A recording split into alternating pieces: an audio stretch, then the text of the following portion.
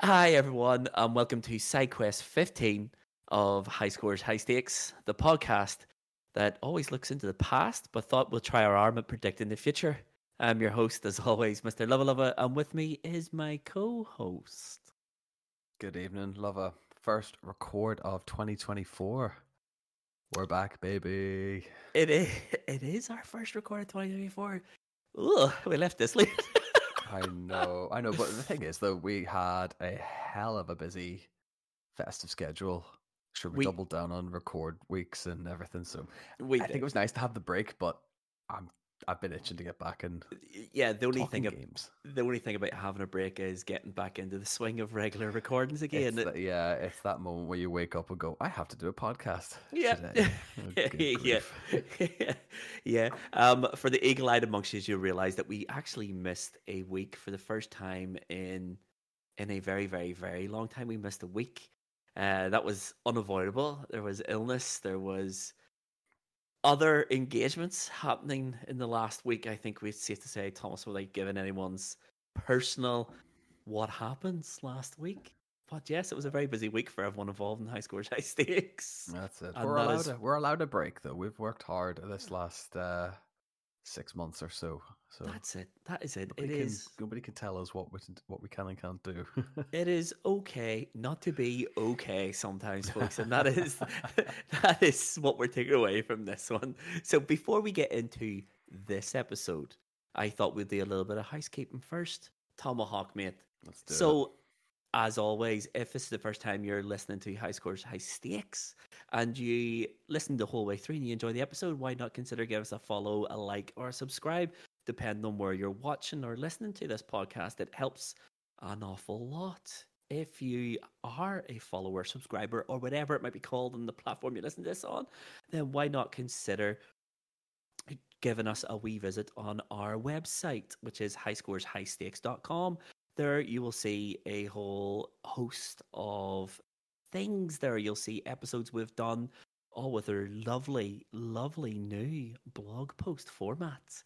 Also, there you'll see links to everything. So Twitter, Instagram, TikTok, YouTube, it's all there. It's all there. So all the links are there. If you want to find us anywhere else on the internet, the easiest place to find those links is on highscoreshighstakes.com. Anything else I should mention in this part? It always seems, since we've got this website, it always seems like I've got 6 minutes to fill here. And That's it. No, we've hit the main ones. The only other thing I'm thinking, game of the month. We may as well do a little bit of a plug on that, or a jazzy. I was getting to intro that. to that. I was building the suspense into that. So, for those of you who do follow us on social medias, you will notice over the last week on Twitter and Instagram that we did announce that we are having a new series of episodes, and it is inventively called the High Scores High Stakes Game of the Month Club. Basically, what that is we as a podcast have a schedule of games. We will play one each month. And at the end of that month, we will do a bonus episode in which we deep dive that game. So January's game of the month is the often imitated, seldom bettered Hideo Kojima Metal Gear Solid, the OG PlayStation 1. So we are going to be playing through that this month, and at the end of the month, we will throw up a bonus episode in which we deep dive Metal Gear Solid. It'll be a full-on, no-holds-barred review of Metal Gear Solid. We will cover narrative, gameplay, sound, graphics, anything you could come to expect in a game review. We will have it covered. I'm excited. Me too. Me too. To be fair, Metal Gear Solid is one of my favorite games of all time, and I am totally, really excited to record it. Really excited for everyone to hear it. But beyond just hearing it, if you fancy taking part in our Game of the Month club, you can do that over on Discord. As I said at the wee bit before this, our Discord link is on highscoreshighstakes.com. At the top of the page, you'll see the Discord icon. Just click it, it'll bring you straight to our servers. If you want to play along with us, please do. jump into the Discord server and leave your comments on the games, what you like about it, what was innovative out of it, and what, more importantly, what you didn't like about Metal Gear Solid. Metal Gear Solid, I have been playing through it at the minute. It's not perfect. I think No, by no stretch. It was one of the most revolutionary games of its time. It's probably one of the most revolutionary games ever. But it ain't perfect. So if you fancy joining us in our Game of the Month club, get yourself over to Discord and get yourself to the Game of the Month server, and share your thoughts, feelings, and everything else about Metal Gear Solid. We will try to incorporate some of it into the episode. If anyone is so inclined to give us their thoughts, then we will certainly work them in some facility of the episode. I'm really excited. Oh, no, I can't wait. No, I just what are you playing it on? Are you going OG? I know that you have the PlayStation Classic. Yes, so you have the preloaded version then. Yeah, so this is where it gets complicated for me. I started playing Metal Gear Solid on my Steam Deck on MU Station, but it had a load of like wee bugs and glitches and stuff. The big one was it didn't know when to queue full motion videos. So if there was you got to a part of the game where a full motion video was queued to start, sometimes a DuckStation would pull the wrong one, cause the game to crash. Fantastic. So I started on Steam Deck, and I got to, I think it's the bit where you break Meryl out of the jail, and you have that cutscene. Then you get that cutscene where you then have the endless wave of soldiers come in. That cutscene was the big sticking point for me, so I had to restart that game so many times because obviously there's no auto saves. In the end, I just canned it and then jumped onto the PlayStation 1 Classic and just started playing it there as well. I think I know why my MU station was having difficulties queuing them, so I might have it fixed. So I might go back to Steam Deck. I just raise a hand then, yeah. Just so I know I'll play it a lot more on the Steam Deck. And the good news is you can use the PlayStation 1 controller on the Steam Deck as well. Fantastic. That's great. So I might just go back to that. But yeah, Metal Gear Solid, Game of the Month Club. We are finalizing the rest of the year for Game of the Month. Once we have that schedule locked in, we will throw it up onto Instagram, on Twitter, and of course, highscoreshighstakes.com. So if you want to partake and join in the fun of Game of the Month, then get yourselves to our socials or High Scores High Stakes and join in the conversation. As I said, if you do leave us messages, and we will try to incorporate as much as possible of your feedback into our episode as well. But be prepared. I reckon these episodes have the potential to be long, big, deep and dives. High Scores High Stakes, I was going to say, Metal Gear Solid has this capacity to bring out a lot of conversation in a lot of other podcasts. I think I may have pointed you in the direction of, I can't remember the name of the podcast, but basically what they do is the Metal Gear Solid timeline. Yes. And it's about 30 plus hours. Some episodes are about 4 hours long. So it's very much a conversation piece. And I think, why not? We may as well join that bandwagon. Absolutely. It's one of those things I think we've always toyed around with. We always discuss, should we review the games we play? I think we decided a long time ago we only play tiny wee snippets, so probably not in the main podcast, but why not do bonus episodes and pick certain games and play through them? So yeah, it's going to be good. There's some big, massive games being thrown around in the planning for this. So if you want to join the fun, highscoreshighstakes.com. That's it. It gives us a nice chance to balance it as well, so we don't necessarily have to do big, massive AAAs, but we can also throw in a few indie titles as well. So something that might not take the full month to play, something that might only take like a weekend, good weekend to do. Yeah. So yeah, I think this is a nice little project to look forward to. Definitely a nice wee side project. Yeah. And speaking of playing games for the crack, tell me, Tomahawk, what are you playing? Oh, it's been good to hear that this year. So you're aware of my little endeavor that I've set myself, my odyssey through the Resident Evil franchise. Yes. Resident Evil 4. So classic that's where this is remake. So I'm doing remake. Okay. First, and I'm depending on if I want to bury my controller into the sea once this is finished. I might go back and play the OG and just do a little compare and contrast. But I don't remember the game. I don't remember being not as good as I remember, if that makes sense.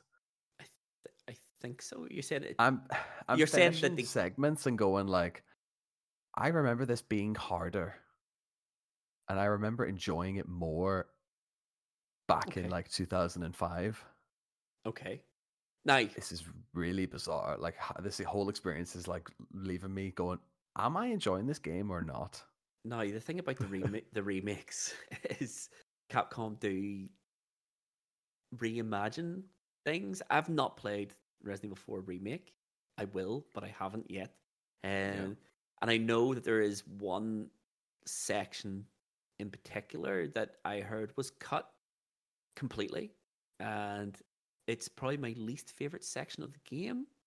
So it's for your benefit then that way. But probably the second best boss fight of the game. Arguably the second best boss in the game. It's a section of the game I cannot stand for a number of reasons. I found it to be really difficult in the original game. And it goes on far too long. And I liked when I heard it, oh, that's been cut. Brilliant. And it reinvigorated me into going, actually, that's actually a great shout from Capcom. But I know, I think I've read somewhere that the lashback from the public was quite vocal about it. And that Capcom have said that they are looking at reintroducing it into like a director's cut of the remaster.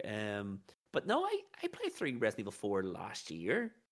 And OG Resi, sorry. Yeah. Well, the HD remaster version.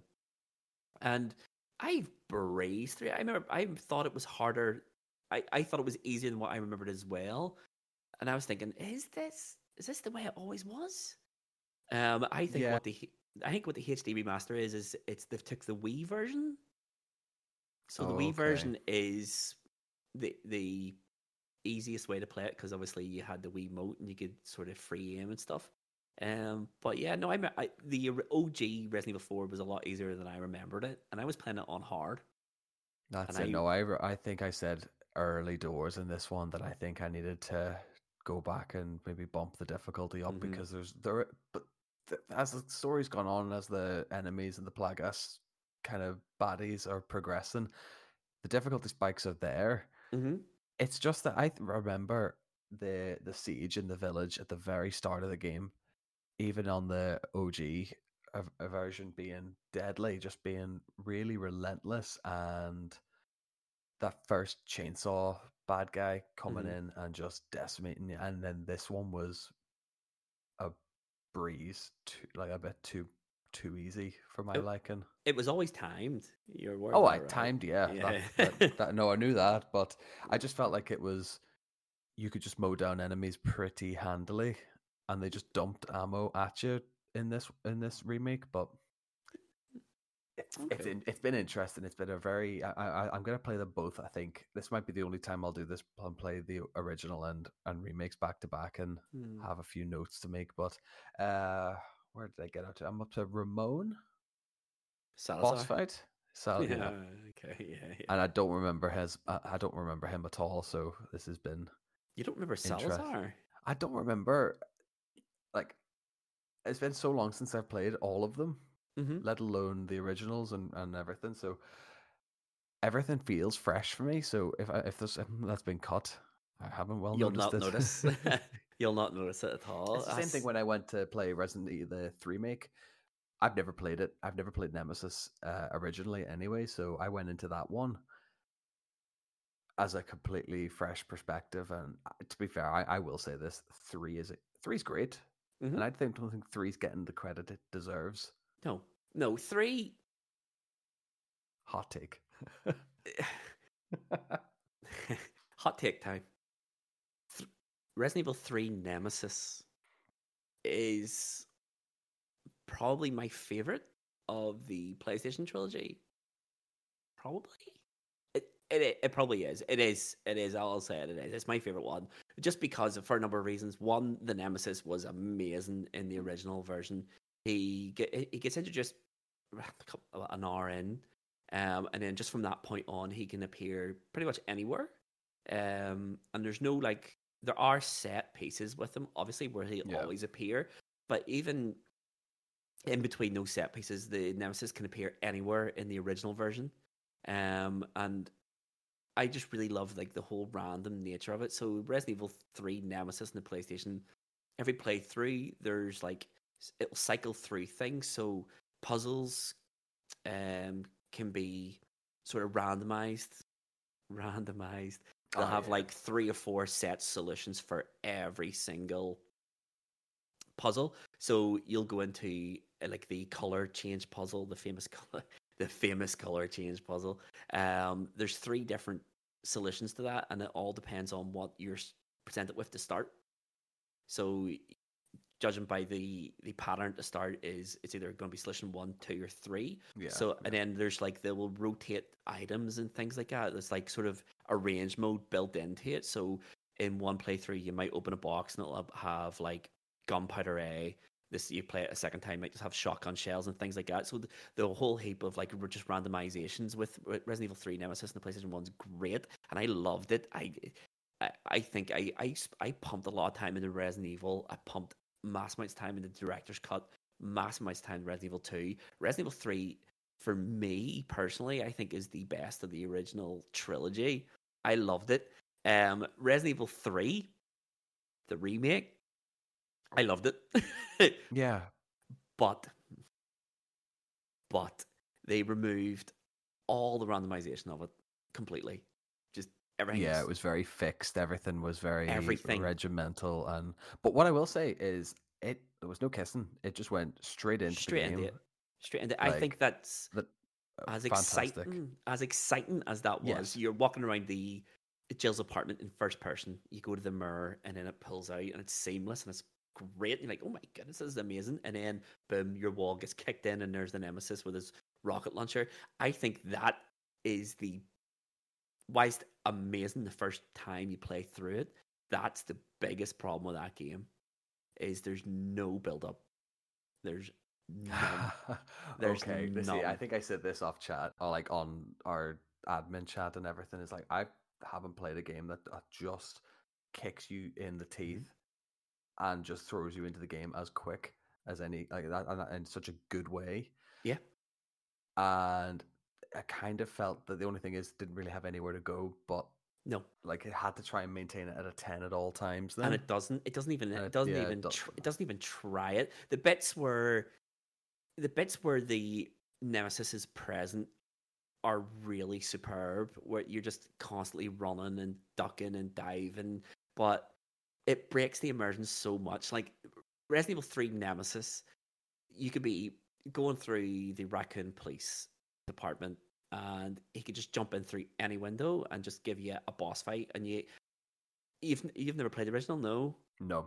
Okay, so when the Nemesis appears in Nemesis, in Resident Evil 3 Nemesis, the screen will go black and white, and you're presented with 2 choices: fight or run. If you fight him, then it locks you in the area, and you have to put him down, and then it'll give you like gun parts. Oh yeah. And it builds the strongest gun in the game, or you can run. But those like sort of dictate what happens next. So, okay. Right. So if you put him down, if you say, I'm going to fight him, you put him down, then the next part of the game will change. So, he won't appear. It'll give you a wee bit more breathing room for the puzzles and stuff. If you run, then you're just doing the next part of the game with him on your tail all the time. And it's brilliant.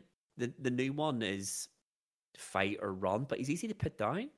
And it breaks the immersion, so he can enter buildings after you unless he's got an entrance point. It actually depends on the building as well. Yeah. So I think I went into like the pharmacy and picked up like a few herbs and a first aid spray, and he just hovered near the door because he can't fit in the doors. So there's this famous part in the first Raccoon area. There's a toy store. You go into the toy store because there's one of those bubble hit things, and he'll just stand at the other side of the window, and the window's clearly big enough for him to come through, but he doesn't because he's not scripted. I think they I think Capcom listened to people far too much with Mr. X. Mr. X for me in Resident Evil 2 is the best part of the game, where you have 2 hours, maybe 2 hours. Is it even 2 hours? Where About he's 2 hours, yeah. he's just There all the stalking you time, yeah. through and you have to do all these puzzles with his footsteps and him bursting into rooms, and you having to get like through these rooms and avoid him. And people hated it. Oh, it's too tense. It's too much stress. It's too much pressure. That's the point of a stalking. But I think Capcom, so many people were streamers. They put the brakes on him too much, and they neutered him massively.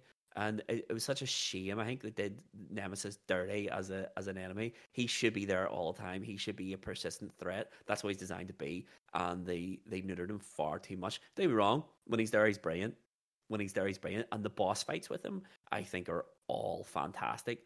I also think that every time you see him, he's changed. So your first boss, a new form, yeah. I think they did that far too early in the game as well. I like 8-foot tall hulking Nemesis with a rocket launcher. Yeah, I think that's actually a really interesting point on that, because I can't remember who I said it to now, but I remember this. The iconography of Nemesis, this big, massive dude with his rocket launcher in tow, just stars. That's all he's doing is one mission, and that iconic image does not last very long before he's just this hulked out, mutated monster dog thing. Yeah. So like barely even a third of the game is he actually this stalking unbeatable machine. Like, yeah. And it's just a real shame. Like, I love him as a character. I think he's great. He's just like everything a Nemesis should be. Like in the original game, you see him being dropped at the start of the game. If my memory serves me right, the opening video is a helicopter and it just drops a capsule. And then you go through the streets and it's all very Resident Evil 2. You get to the police station and Brad meets you. And Brad comes running out the shadows. He's like, Jill, there's something hunting us. And then, boom, tentacle through his face. And then just pulls him into his hand. He's just like, stars. And then throws him down. And then that's your introduction to him. And it's just like, what do we do? And it's just, I think they neutered him far too hard. And it's just, the game lost a lot. I still really, really enjoyed Resident Evil 3. It sounds like I'm hammering it. I loved Resident Evil 3. I will say this, though. Brad got done dirty, because he gets no screen time in Resident Evil 1, and then basically it's just like, Jill, help me, and then gets done in. Well, that's because Brad's a coward, and he deserves nothing. He deserves none of our sympathy. He deserves nothing, because he left us high and dry in Resident Evil 1 through fear, and he deserves a quick, painful death, and that's what he got. So that's that. My odyssey through the Resident Evil saga is underway, and I will say, once I get to Resident Evil 5, do you want to do co-op? Because I really want to get the game done in co-op. I think that'd be a great crack. I'm up for that. I played Resident Evil 5 not that long ago. Actually, it's still really good, but I played it without co-op. It's not the same. But yeah, I'll go into co-op. One. Yeah, not a problem. Sounds That'll be a great wee shout, actually. Just break it up, because once that's done, I'm into 6, and I've only played 6 for like half an hour. I know, but I have to do it. 6 would be fine. The narrative says I have to play 6 and complete 6. So 6 would be fine if it wasn't play the game 4 times, please. Yeah, that's true. Why? We'll cross that bridge when we get there. It's like 16 hours long. Like no. I played 3.6 in the 360 and went, it's hard. That's good. I think people are really hard on it. And then I played it through again on the PlayStation 4, and it's like, oof. And then played through. Maybe they were right. Played it through recently. Oh dear. Oh, that's not giving me much hope. It's not good. It's easily the poorest of the Resident Evil games by miles. Too long. It's too big. Too long. It's too boring. Its biggest crime is boring. Some really good bits in it, though. Some really, really good bits. There's a bit in China when... it's brilliant. We'll get there. We'll in about 6 weeks. We'll be at that point, I think. Anyway, that's my hope. Absolutely. So, Resident Evil 4. Anything else, mate? I was going to say I'm playing Power Wash Simulator, but I don't think there's not really much we can exhaust out of that. No. Just that play stat's getting creeping up, and I don't like it. But that's such a the less said, game. the better. Tell me about it. What about Just yourself, Lover? Then this last 4 weeks, what are you playing? Oh my god, that's for edit. So offended. You're so offended by that question. I have been playing Spider-Man 2 on the PlayStation 5. Oh, nice. So I have been. It opens. Wow. The opening is just wow. It is insane. Sandman, if I remember. Spoiler alert, yes. I mean, but like, come on. I didn't know that. But I think because I'm on Instagram enough doing everything else, like it just is like by nature now. It's little plot points are starting to creep in, but no context really. So the game opens, and Peter has started his new job, and Sandman attacks New York, and it is spectacularly good.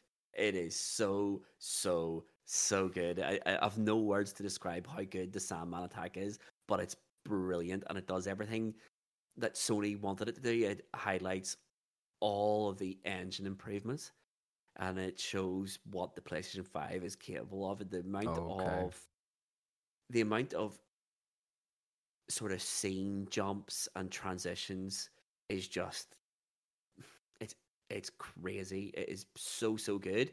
Once the Sandman ends, it goes into the big bad of the story, or who I'm presuming is the big bad of the story, which is the Hunter. What do you call him? Craven. Yeah. It goes into him a wee bit more, and it slows right down. Sherry says he hated it. I am really enjoying that it just takes a wee step back. But I think that might be to Sherry's detriment, that he's very much, if the game doesn't kick you in the teeth for 20 plus hours of campaign, it's not worth it. I'm really enjoying the storyline. So it's basically dual storied. So Miles is doing his own things. He has his own issues, his own problems he's trying to come to terms with.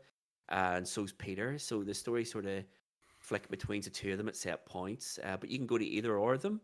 So you'll get like missions. So obviously it'll be like a wee bit of Miles' story, and then you'll have these missions, and you can do them, or you can switch back to Peter, push his story on a wee bit more, and then do his missions, and then they sort of converge. They converge to the same point.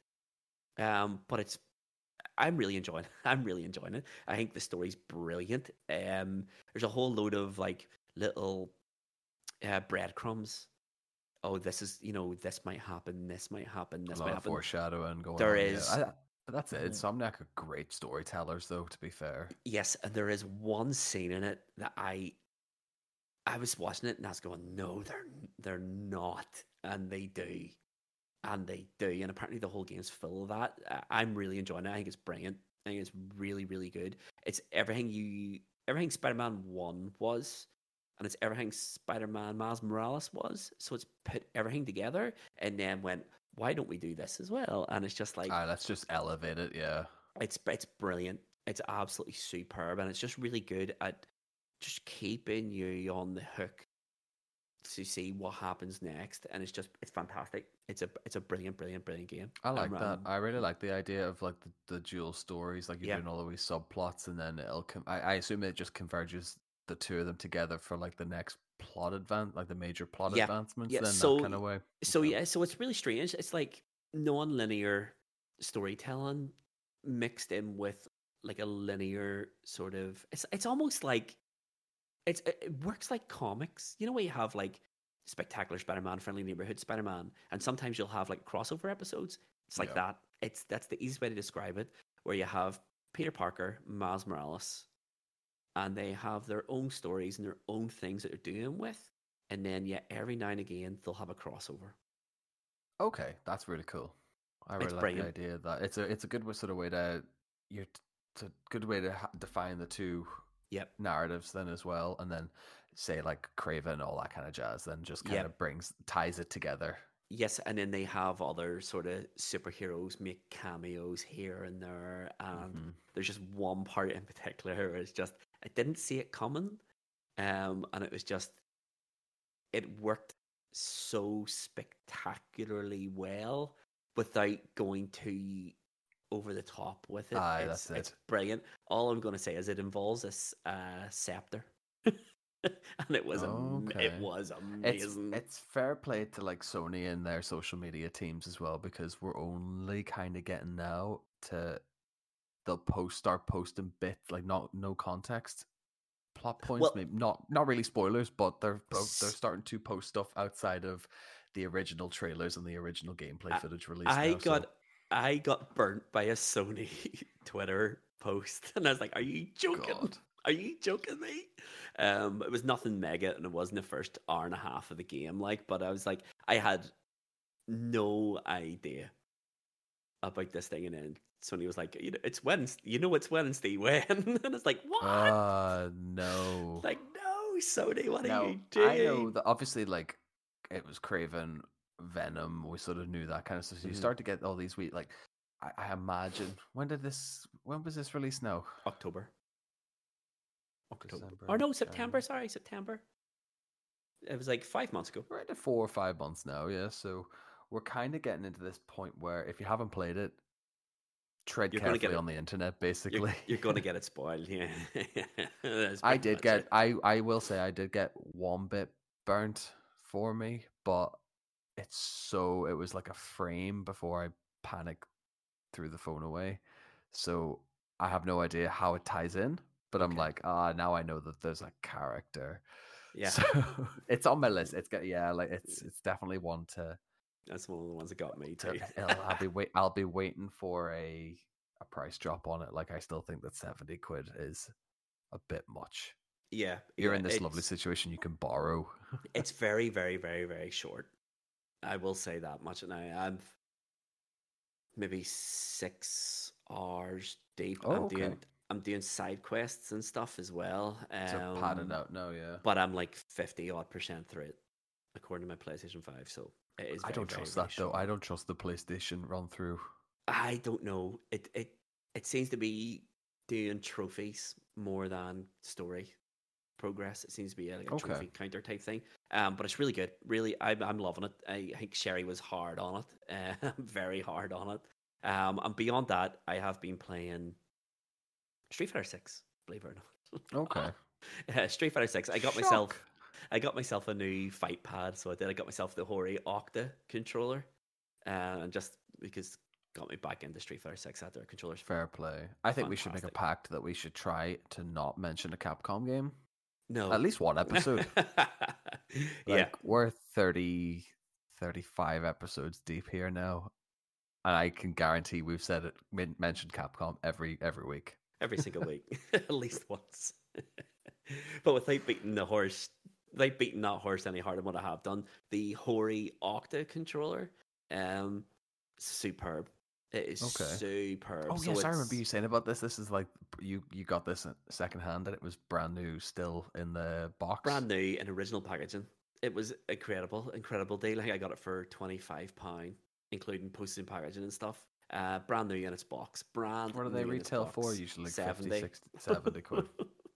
But it is incredible. God. It's got like the D-pad when you get it out of the box is a bit. I was like, oh no, I don't know about that now. But once you break it in, the D-pad is lovely. Depending on how you use a D-pad, I will say that if you are a D-pad edge rider, it's horrible. But if you keep your finger in the middle like you're meant to, it's superb. And the micro switch buttons are just brilliant for combos, and I have no issues now with getting out special moves really consistently on it. And obviously the analog stick is the selling point for it. So it's called the Octa because the analog stick is a octagonal gated, and it's like an arcade stick. It's so superb. It's a really, really, really good controller. I really, really like it. It's got me playing Street Fighter 6 religiously again, and it's also got me back into Killer Instinct Gold, that Xbox One fighting game. Lordy. It's good. It's Mortal Kombat the way Mortal Kombat. I do forget. Like, this is your bread and butter. Was arcade fighters like brilliant, mate? Absolutely, the controller's brilliant. I sometimes think our fighting games are only as good as the controller, and the last truly good controller to get packed in with a console that's good for fighting games was with the Sega Saturn. For goodness sake, the Octa, it's great. It's made me retire my Fighting Commander 3. And that is trusty. The High Scores, High Stakes consumer advice for the week. Yep, is buy the Octa. And buy the Octa. Buy the Octa if you like fighting games. But yes, apart from that's really it. I just wanted to get that controller in because that controller has been in my hand. It's brilliant, brilliant controller. But shall we get to the main part of this podcast? Yes. Right. So this week on High Scores, High Stakes, we're not going to do a gaming challenge at all because, well, we're 2 members down. We're 2 members down, and watching me and Tom play each other in Street Fighter 6 be really one-sided because Tom doesn't even own the game and he's probably going to be dreadful at it. So what I thought we would do tonight, Tom, is it's our first record of 2024. Our last episode was a trip through 2023. So I thought, why not talk about the games that are coming out in 2024 that we, time permitting, are going to buy and play. So we both have 3 games each, I think. I know I have 3 games, possibly 4. I'm going to say 3. 2.5. 2.5 games. 2.5 games. Charlie Sheen simulator over here, goodness sake. So what I thought we'll do is you talk about one, I talk about one. So games that we're going to buy in 2024 or games that are coming out in 2024 that we're really excited for. So hit me with your first one there, Tom. What is one game of 2024 you are going to buy and probably play? No guarantees. So off the top of that list, I think I'm going to go in strong and then falter away towards the end. Just Tomahawk Special right now. Love it. It was covered in a 90-second VT in the PlayStation Showcase. We touched upon it slightly in a bonus episode in last season. It's Metal Gear Solid Delta. Okay. Snake Eater. Okay, so you're confident that's coming out? I'm confident it's coming out in 2024 because it came up in an article that it is. So I'm going to believe what I read on the internet. There we go. I mean, like, nothing bad has ever happened of believing what you read on the internet. So Metal Gear Solid 3... Is it Metal Gear Solid Delta? It's just Metal Gear Solid Delta, isn't it? So it's Metal Gear Solid Delta Snake Eater. So I imagine they're going to pad it out with some kind of bonus content. I feel as if to pay 50, 60 quid for just a Metal Gear Solid Snake Eater remake seems a bit much. I feel as if, like, to call it Delta, they're going to have some sort of big surprise lined up. Probably, yes. I would imagine it's going to have the original game plus all the subsistence stuff as VR well. missions and all that kind of jazz. Yeah. I would. One thing I'm holding out hope for with Metal Gear Solid Delta Snake Eater, what a title, is that the big return of Metal Gear Online. That would be great. I completely forgot about Metal Gear Online. I don't know how, because it was amazing. Metal Gear Online was amazing.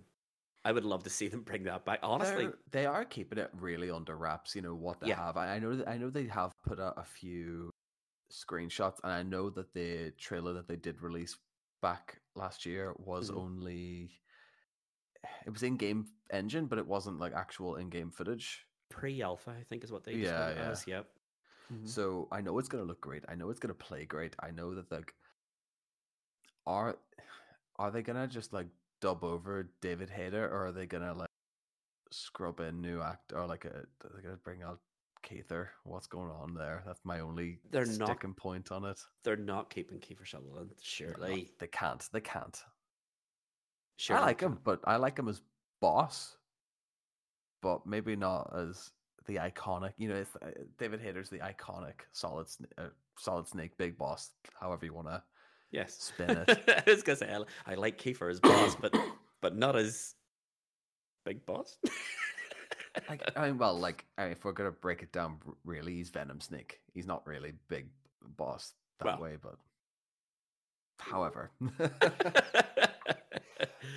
I just think that they've shrouded it in mystery enough, and this whole rebrand of Metal Gear Delta, it's just putting me on the hook enough to go, we could be onto something here. Like, and we are in the age of remakes, as we've well established over the last couple of years, I would say now. Yeah. I mean, Capcom have really made it. Capcom more than anyone have made it okay to take an old game and give it a new lease of life. The thing that makes it okay for Capcom is that their remakes are great. The RE engine is a game changer, yeah. I just really hope that Konami aren't just going to ride on name recognition with this one. Because Metal Gear Solid 3, for all of its faults, and it has a lot of faults, Metal Gear Solid 3 is a truly great game. It's a truly great game. It's storytelling nearly at the point of being perfection, really. It's so good. And it doesn't bog you down with lore dumps and all this kind of information. It is like, it breathes, but there's bits of that. Yeah. But it's really nicely paced throughout sections of the game. And I think to its credit, and that's what it is primarily. It's a storytelling engine with gameplay in between. Just really. a little bit here and there, yeah. But I'm really looking forward to it. I don't know if we'll see it this year, but I can't remember where I saw it because they said it. They came up. It's in the same sort of window as Silent Hill 2. Yeah, they want it in 24 for. I'm going to allow it because of one of my picks. I would love to see Metal Gear 3 this year. I really, really would. I think from what I've been reading as well, it sounds like they're way further than even what they showed. Like they had a lot. Apparently, they have a lot of game, and I would love to see it this year. If it comes out this year, I'd buy it. Because remember, initial screenshots were really only the bridge and the surrounding map areas from the jungle, that early jungle part as well. So I think that they're further along than they would let on, and I think it's such a project that they want to keep as under wraps as they can until the next big dev meeting, I suppose. Yeah. Whenever that's going to be. Surely they're going to have their end of year sort of board meetings soon, and I think we'll get more from that because we always do. These board meetings are great. But yeah, Metal Gear Solid Delta, 100%. It's a game. Once it comes out, I'll be buying it as well. 100%. Because the one thing that gets me about Metal Gear Solid 2 and Metal Gear Solid 3, as good as they are, their controls, man, are just yes. It puts me off playing them. They're that bad. It puts me off playing the games, and it's just hopefully they tweak something, they fix it, because the same thing with Resident Evil. As soon as they got rid of tank controls and made everything a bit more freely, like actual humans moving, as you say, it just changes how the games play and how it feels. So hopefully there's something behind that. Hopefully there's something. Maybe it's just over the shoulder shooter with a bit of stealth, the stealth element there, I think might just like breathe that new lease of life into it. Yeah. Just plop it into Metal Gear Solid 5 engine. Exactly. Problem sorted. Yes. But yeah, Metal Gear Solid, Delta, 100%. If that comes out this year, I'm all for it, Konami. Just make it good. Make it good. That's my only concern. We don't ask for much on this podcast. Just please be. What about yourself then, Lova? What is your first 24 release that you... Well, my first pick is a game that I don't think will come out in 2024, but it has been rumored that it is definitely coming out this year. And it is also from Konami. And it is Silent Hill 2. Okay. Silent Hill 2. Now, Silent Hill 2, I'm not as confident. I don't think it'll come out this year. First and foremost, I just don't see it, and the reason I don't see it isn't because I don't think the game's far along, is that the development team, I have absolutely no. I remember you saying about this. You have no faith in Bloober. Bloober team, none. They've never made a. They've made a good game, but they've never made a really, really good one. The Medium, I think, is probably their best received game after Layers of Fear, but Layers of Fear is just like your indie horror fair. It was alright and nothing more. The Medium was all right and nothing more. And the Blair Witch game they did, poor. There's a reason the Blair Witch game is $3.99 on PSN at the minute. Yeah, the best character in it is the dog. I remember early doors when we had chatted about Silent Hill 2. As soon as I think I put that screen grab on to the chat, and you went, "It's Bloober. I don't care." Yeah. Well, I do care. You do care. Because it's Silent Hill 2. It's Silent Hill 2. If it was, I don't know, Bloober Team presents Layers of Fear 3, absolutely not. But it carries with it one of the biggest names in survival horror. And Silent Hill 2 is an absolute masterpiece. It is a great piece of storytelling, and it is a great showcase for games as an art form. Silent Hill 2 is exceptionally good. And this is one I've never played originally as well, but I have watched other people play it on like stream or Twitch, YouTube, that kind of thing. Really, this is the one that has like multiple endings. Well, they all do. They all have multiple endings. You know, it depends on how you want to perceive and how you want to be looking at like clues and context stuff, and how you want to. Yes, so there's an alien ending in one of the, in all of them. In all of them. So yes, so Silent Hill has all these. There's a storyline, obviously, and there's missions, there's objectives for you to complete as you go through. However, the Silent Hill always has these. There's objectives you can complete partially, or there's objectives you can actually complete them. And the completion level of all those sort of objectives will dictate what end you get. So there's a good end, a bad end, the worst ending, the best ending, and then there's always a joke ending, one or two of them. Yeah. The first one had the UFO ending. The second one had the dog ending. But Silent Hill 2, it's one of those games where, how old Silent Hill 2 now? 2001, 22 years, 23 years old. And it's one of those games where it has aged, obviously, but it's still effective as a horror, and it is just it's just as a look into psychological sort of how your psyche plays a role in how you perceive the world. I don't think there's many games better than Silent Hill 2. It's just the name with me carries all the weight in the world. I will play it. If it comes out this year, I will buy it. But if it is bad, the Bloober Team will never hear the end of it.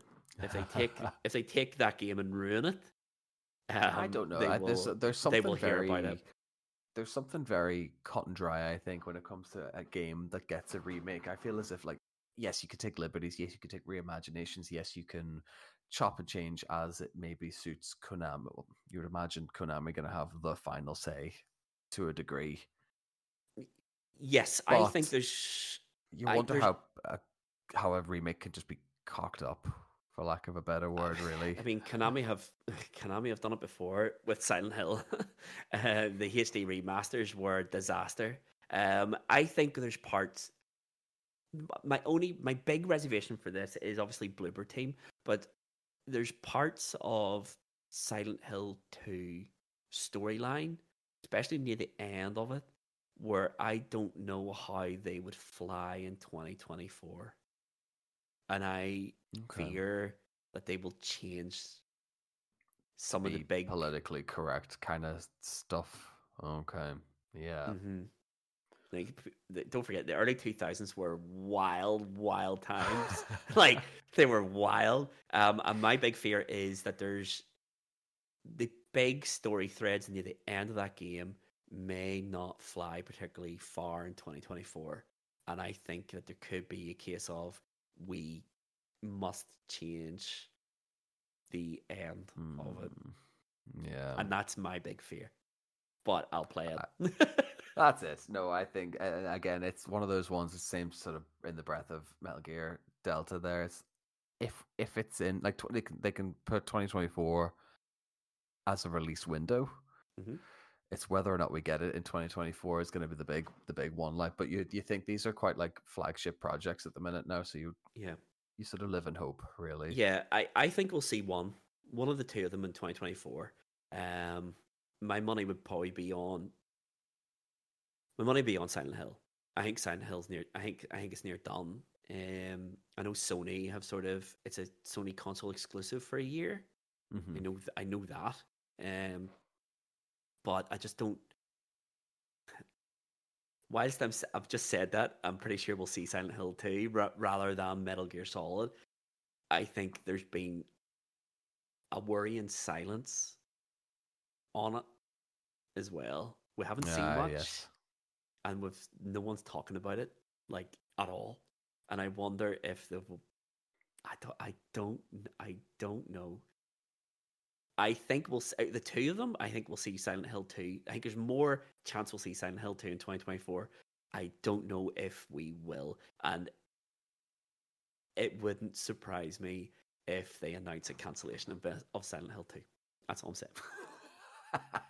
Could you imagine? If it comes out, I'll play it. But if they cancel it, it wouldn't surprise me. We'll wait out for the apology episode of this once it does get cancelled. Once I play it and it's Game of the Year. 11 out of 10. But yeah, Silent Hill 2. If Silent Hill 2, yeah. It's a good start, actually. Yep. As I said, we're into the age of remake, so... They're normal now. Give me all the remakes. Give me Dino Crisis. You're not getting Dino Crisis. Would you ever grow up? Get Exoprimal 2 and you'll be glad of it. No. So, in the spirit of remakes and the world we live in at the minute, my second game that I'm gonna definitely be getting this year is The Last of Us 2 Remastered. You're part of the problem. Yes, I know, but I'm only going to say 2 words to justify that. No return. Oh, I thought you were going to say muscular woman. Muscular women was the second 2 words I was going to use, but no return. The big selling point for the £10 remaster price to go to PS5 on it. Definitely just hook that into my veins. Yep. I will forgive them for scrapping factions if No Return. Well, I mean, like, I'll have to play No Return first, but I feel as if it's gonna be bloody good. Yes. But is it gonna be bloody good enough for me to remember that factions has been scrapped? I mean, I'm excited for The Last of Us Part 2 Remastered as well. For that reason. No, I just I remember the release trailer for it and roguelike, No Return, multiple characters, everything. No 2 playthroughs will ever be the same. Yep. It just screams something a bit different. Yeah, I love this like Sony sort of attitude here of rather than give us these big massive DLC packs, they're giving us like these wee small modes. So you had that one for Ragnarok just before Christmas. Yes. Whereas a wee like sort of aperitif to the real DLC. And yeah, The Last of Us Part 2, I know it got slammed online. Oh, it's not. The story's so too woke. It's this. It's that. It's the other thing. The Last of Us Part 2 was great. Mm-hmm. As a game, it was great. It's one of the best game experiences I've ever had in my life. The story was fantastic. The gameplay was just utterly incredible. I'm all in for the £10 upgrade as well. So that £10 upgrade is absolutely nothing as well. And fair enough, you get the graphical upgrade, which I think it'll be in the playing is when you actually start to notice it, because you can put it side by side on a reveal trailer, no problem, and you'll go, yep, that looks grand. It'll be in the controller responses as well, and how that's gonna play. But it's the roguelike mode. Yeah, it has to. That was the big. As soon as they said that was coming to it, I was just like, yep, come on, let's do this. Absolutely. It's a nice fresh. It's something nice and fresh, because I think I've done Last of Us Part 2 campaign once as first playthrough. I've done it as a second playthrough with infinite ammo and infinite crafting and one-shot kills. just purely for the lulz. Just for the Rat King. That was it alone. The Rat King was a great segment in that Such a game. good boss. It's such a good boss. It's a great segment. I did not see that coming, but it was incredible. That game is incredible. I just don't understand how you don't like that game at all. It's just the perfect sort of escalation. It didn't go crazy with it, but what it did, it like you had to top it from the villains or the infected. You had to do it in a way that was Made fitting, sense. but also not. Let's just make them a big 30-foot hulking eyeball type character. Yeah. yeah. And then you have the Rat King. Rat King just blew my mind because it just happened. I was like, I have to fight that.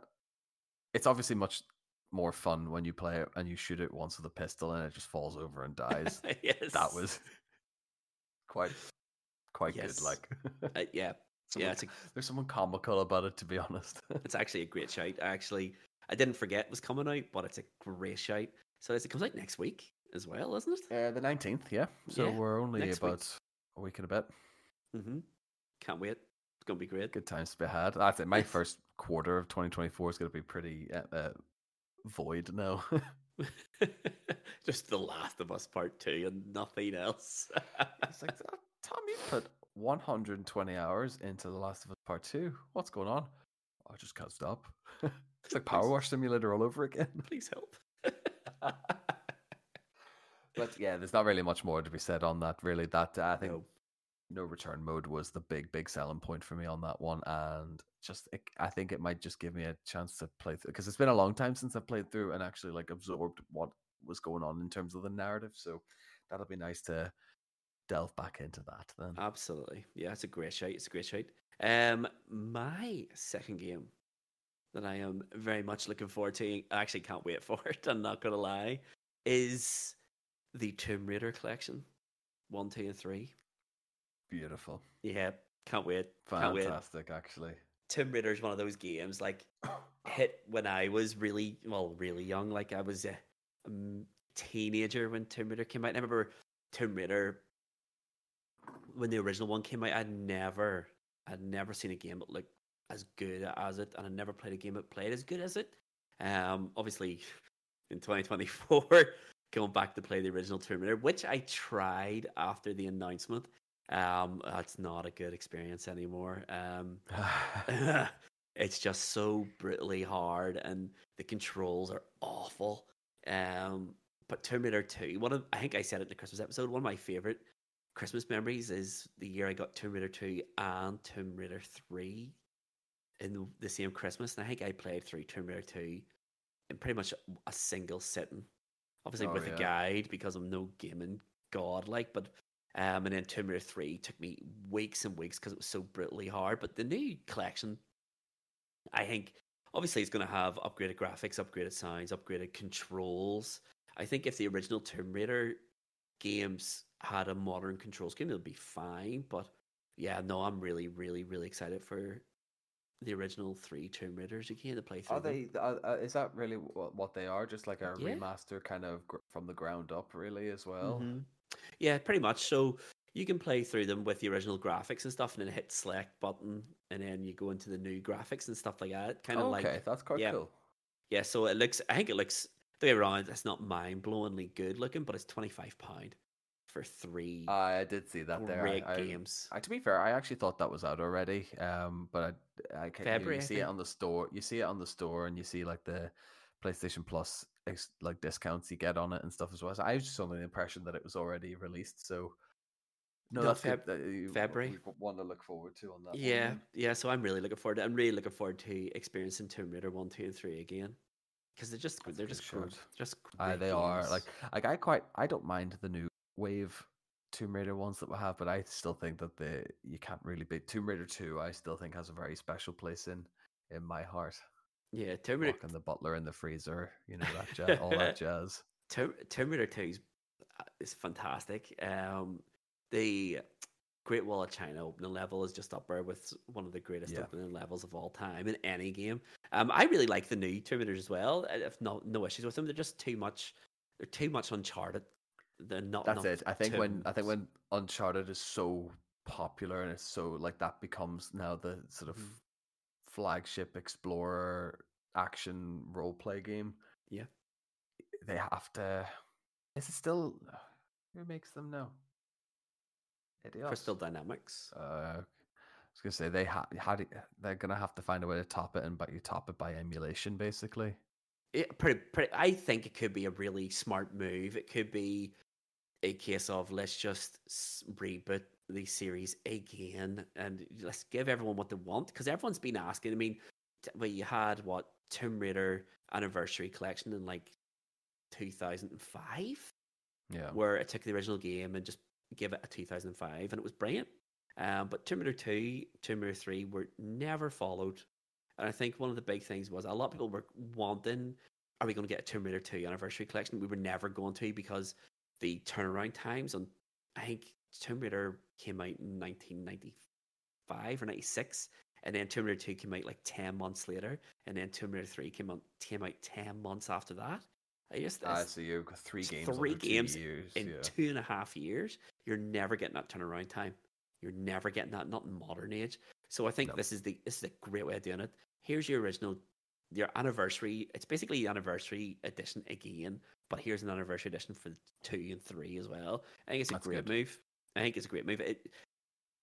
I'm really excited for it. It's like the Tony Hawk treatment. You just like bundle the games together, give them a bit up the arse in terms of graphical update and all that, and licensing and everything like that. And then get them out the door. Get them out the door, and you have people like me who are middle-aged and wanting to relive some of their childhood, and people will go for it. Like, nostalgia is a powerful, powerful drug, and it'll inject sales into anything. Absolutely. So Tomb Raider collection for me. Can't wait. Shout, actually, that's a really, really good shot. And first, what did you say there? £25? £25. I think it's £22.50 on Steam at the minute. Really worth that. Actually, it would just be. And there are 3 games. They're not humongously long games and not humongously difficult games, but you would get 20 odd quid's worth out of that. Spoken like a man who's never played Tomb Raider. Tomb Raider 3 is brutally hard. Tomb Raider 3, the first level drops you. The first the first gaming experience in Tomb Raider 3 is you're dropped into a jungle at the top of a slope, and you have to slide your way down the slope, which has instant death every. Tomb Raider 3 is one I will admit I've never actually played the third one. No. Tomb Raider 3, mate. I remember getting Tomb Raider 2, Tomb Raider 3. I remember playing through Tomb Raider 2 because I had a guide from a magazine for Tomb Raider 2. And I just followed the guide and played through it in maybe 7 or 8 hours. I think it was on Christmas. I think I beat it on Christmas Day, you know? And then Tomb Raider 3, obviously, because it was brand new, the magazine only had like the first 2 or 3 levels. I think Tomb Raider 3 took me months. To beat. Brutally hard. Really good games, though. Really good games. What is your third game, though? Can I give you an honourable mention before I give you my third game? Far away, yeah. Prince of Persia: The Lost Crown. How did Looks we great. Like, I don't know how this just didn't quite edge into my like kind of upper echelon of games this year, but I mean, I had no problems with the original trilogy. In fact, I thought the original trilogy was pretty great, to be honest. Like, when you say original trilogy, Sands of Time, Warrior Within, and Two Thrones. Yeah, have no problems there. Mm-hmm. I don't remember any other titles around that, to be honest. My brain's. I mean, they're not the original trilogy. Like, Prince of Persia has been around since like the 80s. Like, I mean, in PS2 era, then fine. Yes, that. But yeah, a little Metroidvania style. Looks really good. Looks crisp. Looks so sharp. And they haven't really given much plot away on it, but I can't imagine it's gonna deviate too much from. You can turn back time with some magic daggers, and you have to go and do some vengeful things. Yes, I think it looks great. I think it ticks all the boxes. It's one of those ones that it was on the Microsoft showcase, I think, and the public perception of it was like, "Hey, you joking me? A 2.5D side-scrolling Prince of Persia game? I'm not playing that." And it was sort of came around the same time as the Sands of Time remake got delayed indefinitely, which I think is now dead. and people were angry at the Sands of Time not being shown, but then they have this. And it's like, what's going on with Sands of Time? And I think Sands of Time's a great game, but this one, like, I think looks really good fun. It looks really fast. It looks like Rayman almost, like a, Yeah. like I mean, that. it's a good solid looking platformer. Yeah. And it's gonna. I think it'll just be a lot smarter looking than what all original showcase stuff is letting on to be. I definitely get it. Maybe not like day one. I get a couple months down the line, but it'll be definitely one I'll be wetting my feet in. Yeah, 100%. It's a good shout. Actually, it's a very good shout. I saw the most recent gameplay of it. I was like, that looks really, really smart. It looks really good. That looks Plus, really good. the medium that we're playing games at the minute now, we want quick and fast. Games. You want fast, sharp games. You don't really want to be like holding out 20+ hour campaigns and stuff like that. So it's right up our street, I think, in terms of what we're quick and reviewing games these ways. Yes, very much so. Now, that being said, the choice I've made for a 2024 release that I'm quite looking forward to, actually, again, this was another one that was on Soft Showcase, so it's Star Wars Outlaws. Okay. I'm really vibing on this one, and I was actually, whenever we were sort of talking earlier about this, about sort of what we're gonna have the body of this episode be about, I just stuck that gameplay footage that they released on, like 15 minutes of them just driving around the planets and then getting in the ship and stuff like that. I mean, I think because the whole world has been crying out for a long, long time, actually, about a Star Wars open world game. Yep. And they just had kind of fobbed it off and then went, no, we're not really. We'll get one when we get one, basically. And here we are now. We're kind of. I think this is a funny one that hasn't got a. I think this has just got a 2024 date. Yeah, I don't even think it does. I think it had a coming soon. I don't even think it had a 24 date, but it's a shout. I could see that this year. Honestly, it's Ubisoft, isn't it? It is Ubisoft, yeah. It's Ubisoft. Now, Ubisoft are quick turnaround studios. Like, they really are. I think my fear for it is, I mean, they announced the Pandora, what do you call it? Avatar game. 12, Frontier, yeah. 12 months out, and then it came out there at Christmas. I think Star Wars could be like their December release in 24, just in time for Christmas. I think it's going to be a Q4. Yeah, really. I think we'll see that this year. I think it'll be a quick turnaround. I only hope it's not just Far Cry with Star Wars. That's it. I have no fears that it's going to be a bad story. I think it's going to be quite a, like, you know what it is with all these Star Wars spin-offs and stuff at the minute now. They're good immersive stories, and you actually feel like you're part of the world of like the Star Wars canon. This one, I think, if I remember correctly, is set between Empire and Return of the Jedi. So this is actually the first one in the sort of Star Wars canon, taking shows and everything into account, that it's actually still set in the original trilogy. It's not kind of this, oh, here's what happened before, here's what happened after. It's actually, you are in the thick of the original trilogy, and from what I've gathered, it's basically just a heist game. You are you're just the outlaw who's wanting to rob the Empire blind. Yeah, in the midst of just the Civil War profiteering. Yeah, exactly. It's war profiteering the game. I think it sounds great. What I like about it is you're not a Jedi, and you don't play a pivotal role in the story, which I think is the pitfall that Star Wars everything falls into. Say that about. I thought you were going, as soon as you were thinking about like being a pivotal character, like Fallen Order and Jedi Survivor accidentally has created Cal Kestis into being this pivotal character. Yes, but whereas by design, isn't it? Yeah. No. Whereas Outlaws is in this love. I can't the life of me name the character off the top of my head, but she's just going to be in the. She only fits in her story. She has no bearing on the outer narrative, which you're not really going to touch on. They'll probably do it in like NPC dialogue, going like, "Oh, did you hear about the rebels fighting on X, Y, and Z planets?" And I feel as if they could separate that, but also still be able to keep it part of the Star Wars canon, it could be. I don't know about Game of the Year, but I think it's going to be one of those big release. It's going to be one of those big releases that I think will be. I think it could surprise people. I think it could surprise people how good it could be because it looks great. I just as I said, oh, go ahead. Yeah. I just my big fear for it is because it is Ubisoft. They are quick turnaround, which means that they just pump these things into pre-existing formulas. I hate Far Cry. Like I've been on record. I hate Far Cry. I liked Far Cry 3 as much as the next person. Far Cry 4, Far Cry 5, 6, the Avatar game are all just Far Cry 3. And I really hope that this isn't Far Cry 3. I hope that there's a bit of a new engine, a bit of a something. But yeah, I just hope it's a Star Wars game made by Ubisoft and not an Ubisoft game starring Star Wars. If that makes any sense. No, I get you because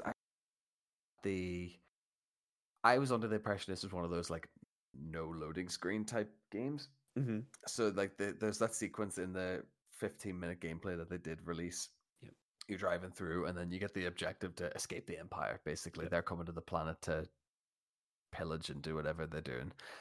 And it's that sequence where you actually get in the plane, and the only bit of cutscene is her sitting into the chair, and it kind of pulls out from the ship, and then everything is gameplay from when you take off and into the atmosphere, and then straight into a dogfight with TIE fighters. Yep, it looks great.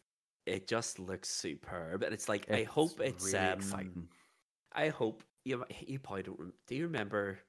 I think it was the PlayStation 4 reveal where they had the fantastic looking Watch Dogs game. They also had, I think it was called Star Wars 3535, where it was a bounty hunt. Does ring a bell, but where it was like a bounty hunter game.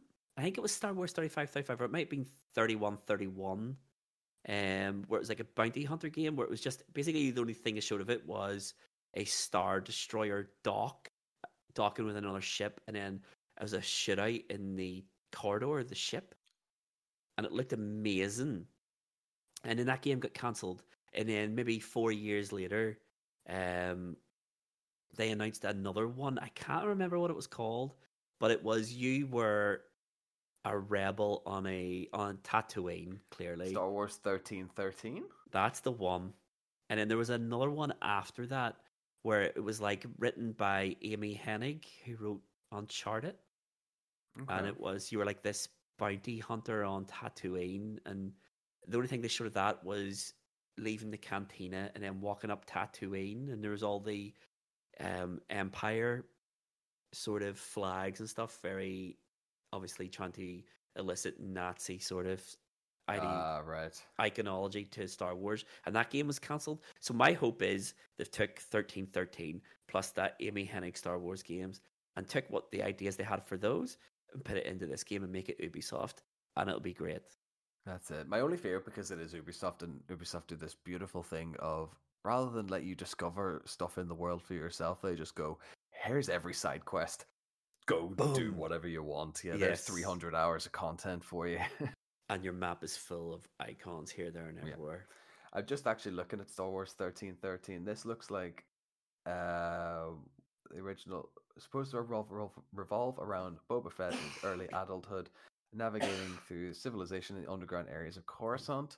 So it looks like they had that game planned, and then the Disney merger happened and basically just went, we're going to do a TV show instead. Can this, because we don't want the association. I think what killed it was remember when Disney bought Lucas, and the first thing they announced was, see the extended universe? Nah, it's no canon anymore. Doesn't exist anymore, yeah. And I think they were like, well, thanks. That was fun. Thanks for that. Yeah, I think this is kind of a victim of the Lucasfilm acquisition then. So there's a lot of extended canon that they've went and gone, actually, we're going to focus on this bit of canon. This other bit doesn't exist. Yeah, so, and then they've recently backtracked that, haven't they?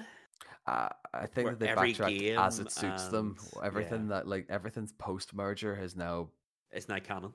Is now canon, but everything pre is like, we're actually not going to acknowledge that. But it's there, but you don't. It's not what we acknowledge.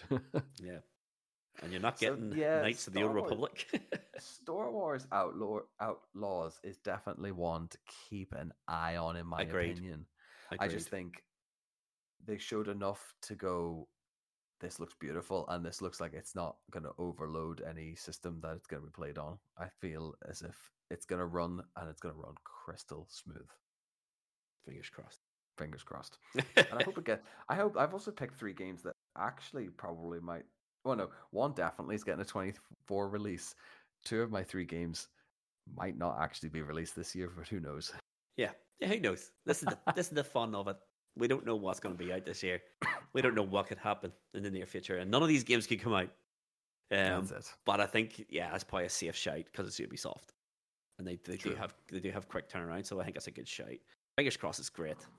Fingers crossed. Yourself then. What is our pièce de résistance? We'll say. Well, my pièce de résistance is going to follow after I mentioned one game that I totally forgot was announced until we were talking about this just prior to record. And my honorable mention is The Wolf Among Us Season 2.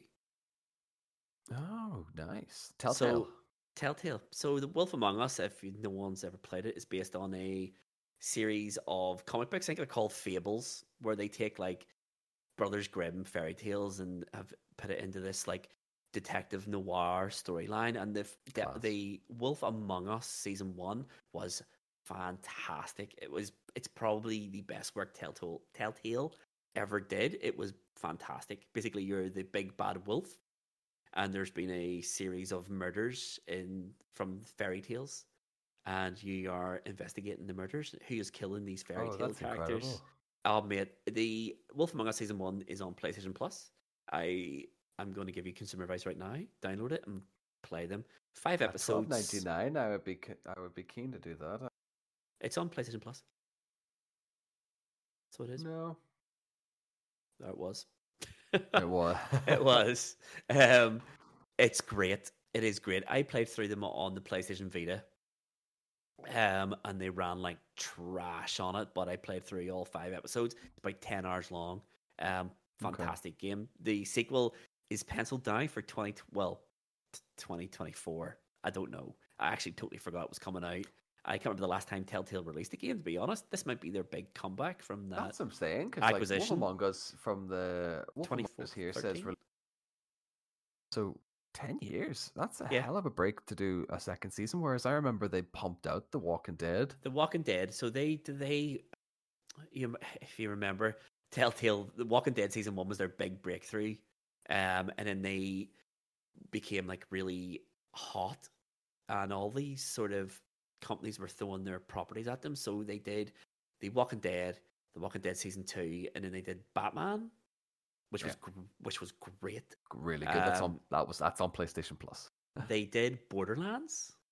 They did Guardians of the Galaxy. They did Guardians of the Galaxy. They did Minecraft Story Mode. And they did The Wolf Among Us. And The Wolf Among Us sort of fell down the pecking order, obviously, because they had all these massive properties that they suddenly had to do something with. And then, of course, Telltale went under. They had too many projects ongoing and couldn't afford to manufacture all these games. And then they went under. They ceased to exist. And then I think it was Embracer Group, bought the name and then rehired all the staff. Basically, the team. Yeah, okay.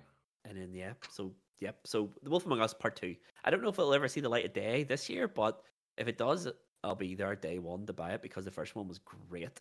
But my game, the game that I am most looking forward to. I thought that was you. I actually genuinely thought that was your pick. No. You gave it with such vim. You got such vim behind it. So good, man. So good. No, but my big game, the one I'm most looking forward to playing this year, is out really soon as well. And it's Helldivers 2. Yes. Helldivers 2. I didn't say it because I knew you were going to say it. That was my thinking today. Yeah, it looks really, really good.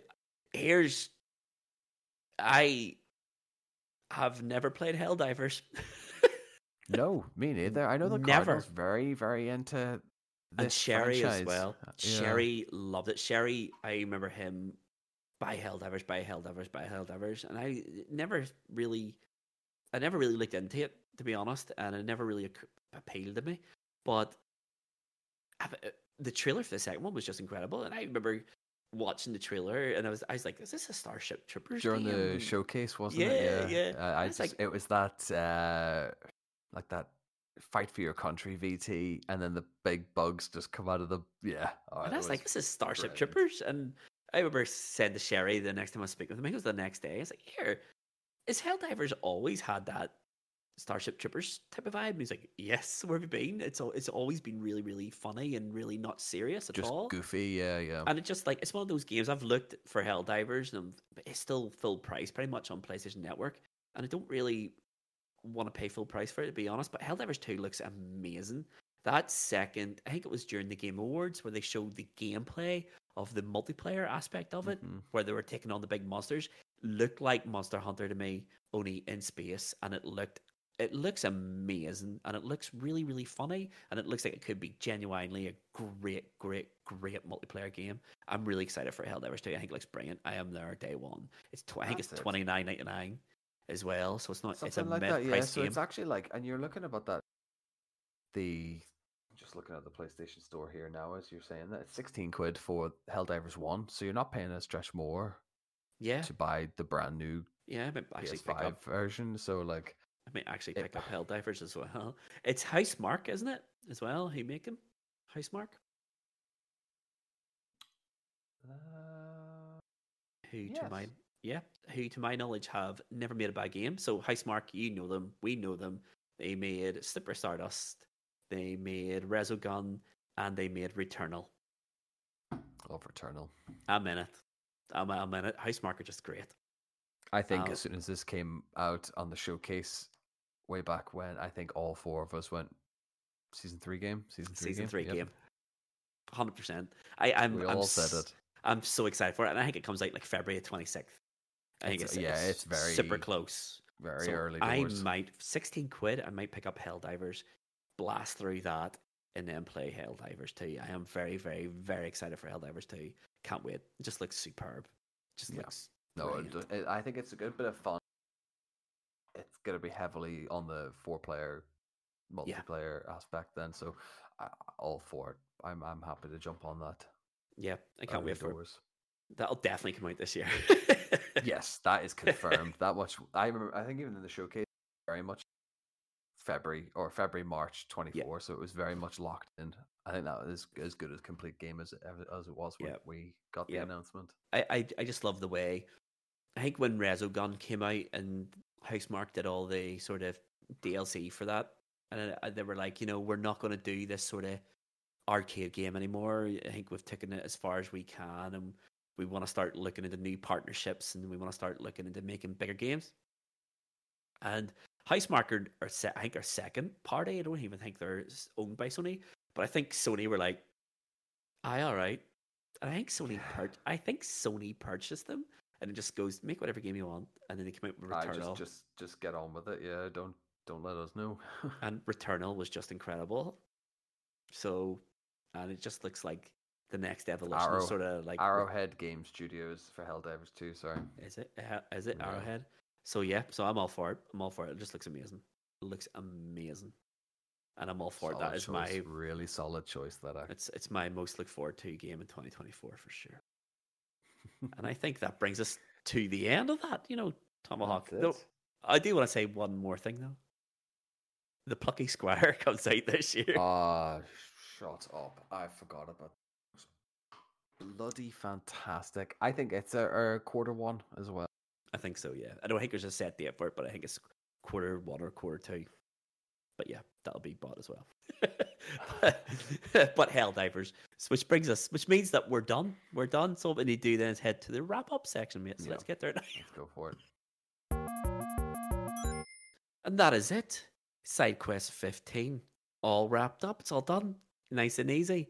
So just as a way of a recap, then your 3 games of 2024, Tomahawk. What were they? They were Metal Gear Solid Delta Snake Eater, The Last of Us 2 Remastered, Ooh, No Return Mode, and Star Wars Outlaws. Lovely. What a lovely collection of games. Very dramatic. My 3 games were Silent Hill 2. It was the Tomb Raider collection. and it was Helldivers 2. Helldivers 2. We're part of the problem. All these sequels. Lots of sequels. Remakes and sequels. We're part of the problem. And we'll keep on buying them. Yes. Especially if Capcom decide to announce Dino Crisis remake this year. We'll all be on it. Stay at Capcom. I mean, every week we do this. Every week we do this song. Every week we do this song and dance, Capcom. Just hurry up, announce it, and release it, and we'll buy it. All right? We will buy it. Thank you very much. But now that that's our weekly Dino Crisis begging session done with, let's also recap what people have enjoyed listening to this for whatever reason that is. I don't know how they can find us online. So if you want to find us outside of the podcast, go to highscoreshighstakes.com. There you'll find links to our Twitter, our Instagram, our TikTok, our YouTube, our everything. Every link to every social media is all on highscoreshighstakes.com. Also on highscoreshighstakes.com. You can leave us you can send us emails, you can send us messages, you can comment on all the posts and all that sort of good stuff. So get in contact with us that way as well. If you want to partake in Game of the Month, hit our Discord server up. There is a Game of the Month server there. Leave your thoughts, your opinions on Metal Gear Solid 1. Just as a wee quick reminder, at the end of this month, bonus episode Game of the Month is Metal Gear Solid. And with release that at the last day of the month. I think that is the plan. I think that's the plan. If not the end of January, it'll be the first week of February. I think will give us a window, a 1 week window turnaround. Yeah, a 1 week window because we got a TBC on that one. There's 4 of us. We all have to play the game. We all have to complete it, and then we have to write down our thoughts, discuss our thoughts, record them, edit it, and all that sort of good stuff. So somewhere between the last week of January, the first week of February, and around that sort of window, there will be bonus episodes, 1 new bonus episode each and every month this year. You are welcome. You don't have to thank us. Because that's what we need is more work to do, isn't it? I know. Just when you think, a weekly podcast, which we do gaming challenges every week and have to capture gameplay, edit the gameplay, and then put it all together and then podcast about it. It's just not enough work. Let's do massive deep dives into massive games of our past. I'm going to start hiring someone to do this for me soon, just a deep fake. And speaking of deep faking, there are no deep fakes in High Scores, High Stakes. New episodes each and every Monday. And there will be an episode next Monday as well. So we will see you then. And that leaves us one thing to say, Tomahawk. I've been Mr. Lava Lava. This has been High Scores, High Stakes. See you on Monday. Love you all. Bye. See ya.